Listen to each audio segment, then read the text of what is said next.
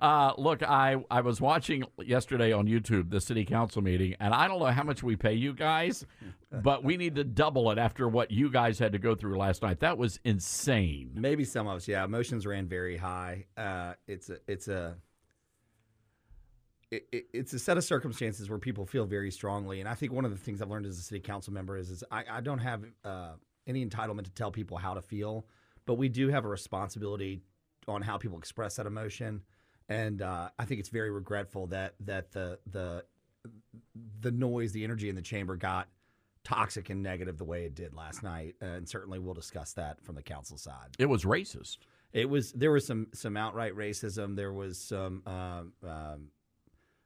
religious zealot comments, and there was a pro-Palestine person in there. And you're sitting here in the Memphis City Council chamber, and they're like, "What the hell are we talking about?" Like we're talking about funding Memphis in May and police reform here in the city of Memphis. I don't know what you're talking about. And I do want to get to Memphis in May in just a moment here. Let's talk about these reforms. What you guys did yesterday, is that going to any way impede the police department in being able to do their job? That was my key concern. And you watched the meeting yesterday. I made sure, and of course behind the scenes, but we wanted to make sure the public could see it, is every step along the way from where I and council members like Councilman Canale and Morgan, Colvett, and others were sitting is, to Chief Davis as the senior law enforcement expert, is this going to negatively impede your officers' ability to execute their duties? And she is on board and understands. I would tell you a lot of them are common sense, or we were already doing them, like we review our training practices on an annual basis. So we were able to vote for what we would call common sense reform. But I want to be clear that we are 100% behind the men and women of the Memphis Police Department. Yeah, and I think that was the message from a lot of the people that were in that audience yesterday, is that they wanted to show the police department that, hey, there are folks out there who appreciate and respect the work that the MPD is doing. And quite frankly, I think we need more citizens to do that. And I mean, I get it. There was a lot of vitriol and hate yesterday at that council meeting. But we need to have citizens at those council meetings. Yeah, absolutely. Look, I always appreciate it. If people are uncomfortable, it's a representative democracy. You send me down there to be your fighter, your gladiator, and I'm proud and honored to do that. I think, to your point, one of the things the real progressive left nationally and locally try to do is dehumanize and deface the police. And behind that badge and uniform is a human being. And those individuals have one of the toughest jobs. You want your doctor to show up for heart surgery excited, refreshed, ready to go. And we want men and women of the police department to feel like the same, that they're supported and that they wake up every day and that they're not working 12-hour, 18-hour shifts. So we need people down there to voice that opinion. And Chase, I think it's also important for people to understand, and this is an education process, and maybe this is something that needs to happen in the public schools. But people need to understand what happens once somebody is arrested and who is ultimately to blame for what happens. Because it seems to me that a lot of the stuff happening is really the result of the courts and these judges who are really not judges. They're, in fact, activists. Yeah, they're appointed by the county commission, which you've seen the makeup of the body and how that's gone. It's one of the cons of term limits. But yesterday, we passed a joint resolution, and Commissioner Edmund Ford Jr. Has graciously agreed to carry the same legislation on the county, asking all of the courts, and specifically the DA and the juvenile court, to create data transparency portals where regular citizens like you and I can get on the internet like Google and see what happens to a case once it's entered the court, the justice system, and track that data so that they know what the performance looks like. And the big problem, of course, juveniles. We have a Stop Memphis Crime page that's part of KWAM, and someone said they went in and their son was the victim of a crime.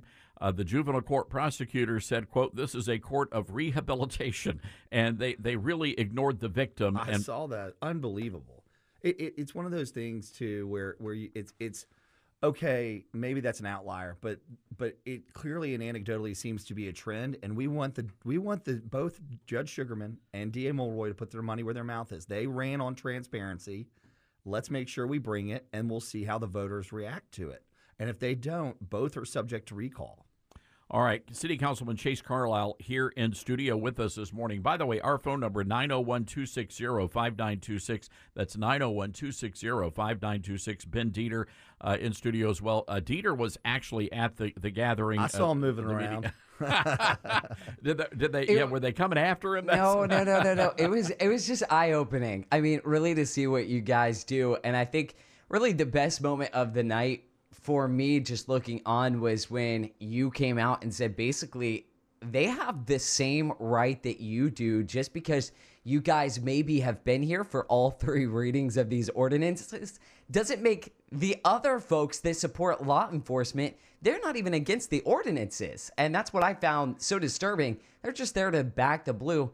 But Drew Rayner's aunt came down last night, and it took a lot of courage for her to share her story and how his death impacted their family. And the response from the left and from the activist community showed no empathy. They didn't care. And I thought it was one of the most disheartening, dehumanizing things I've seen. And honestly, if you're ever trying to build coalition, shouting and spitting, metaphorically spitting in someone's face is not the way to do it.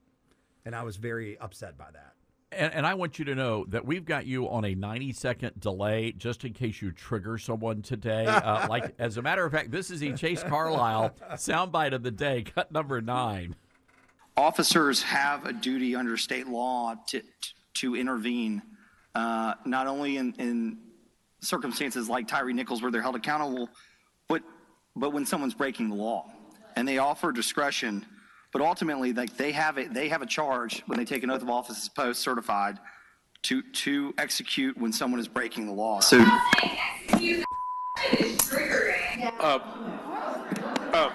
yikes! Mr. Young, will you please remove that individual from the chambers? Words have multiple definitions. I mean, it's been a long day. I'm just not in the mood. Yeah, let's just go. Not in the mood. We're gonna go on.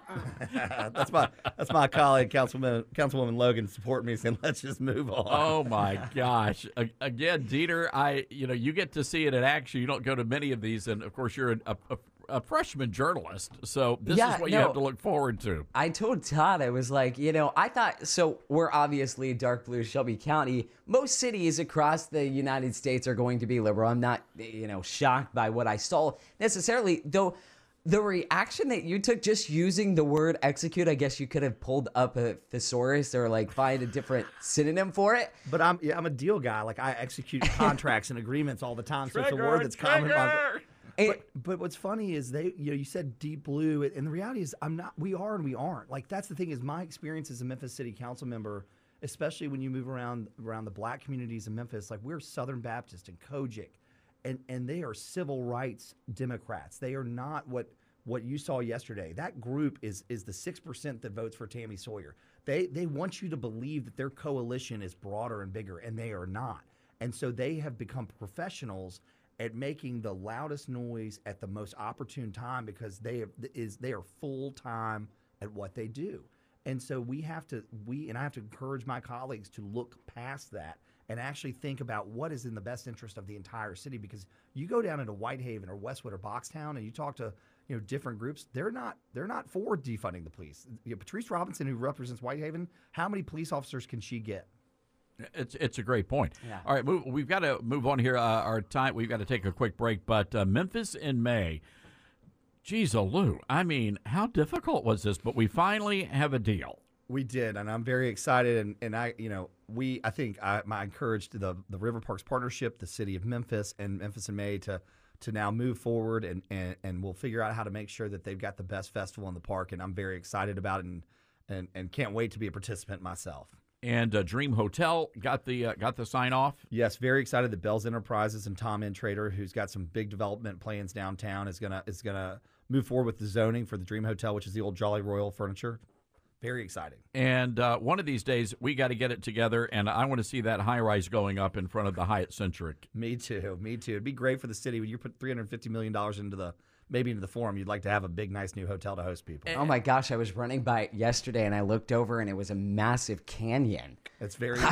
I was, what is this? I guess they're going to use it for parking. We got to do something. All right, Councilman Chase Carlisle, always good having you on the program. We've got to take a quick break here, folks. Traffic coming up with Commander Chuck, but first, let's check in on your money this morning.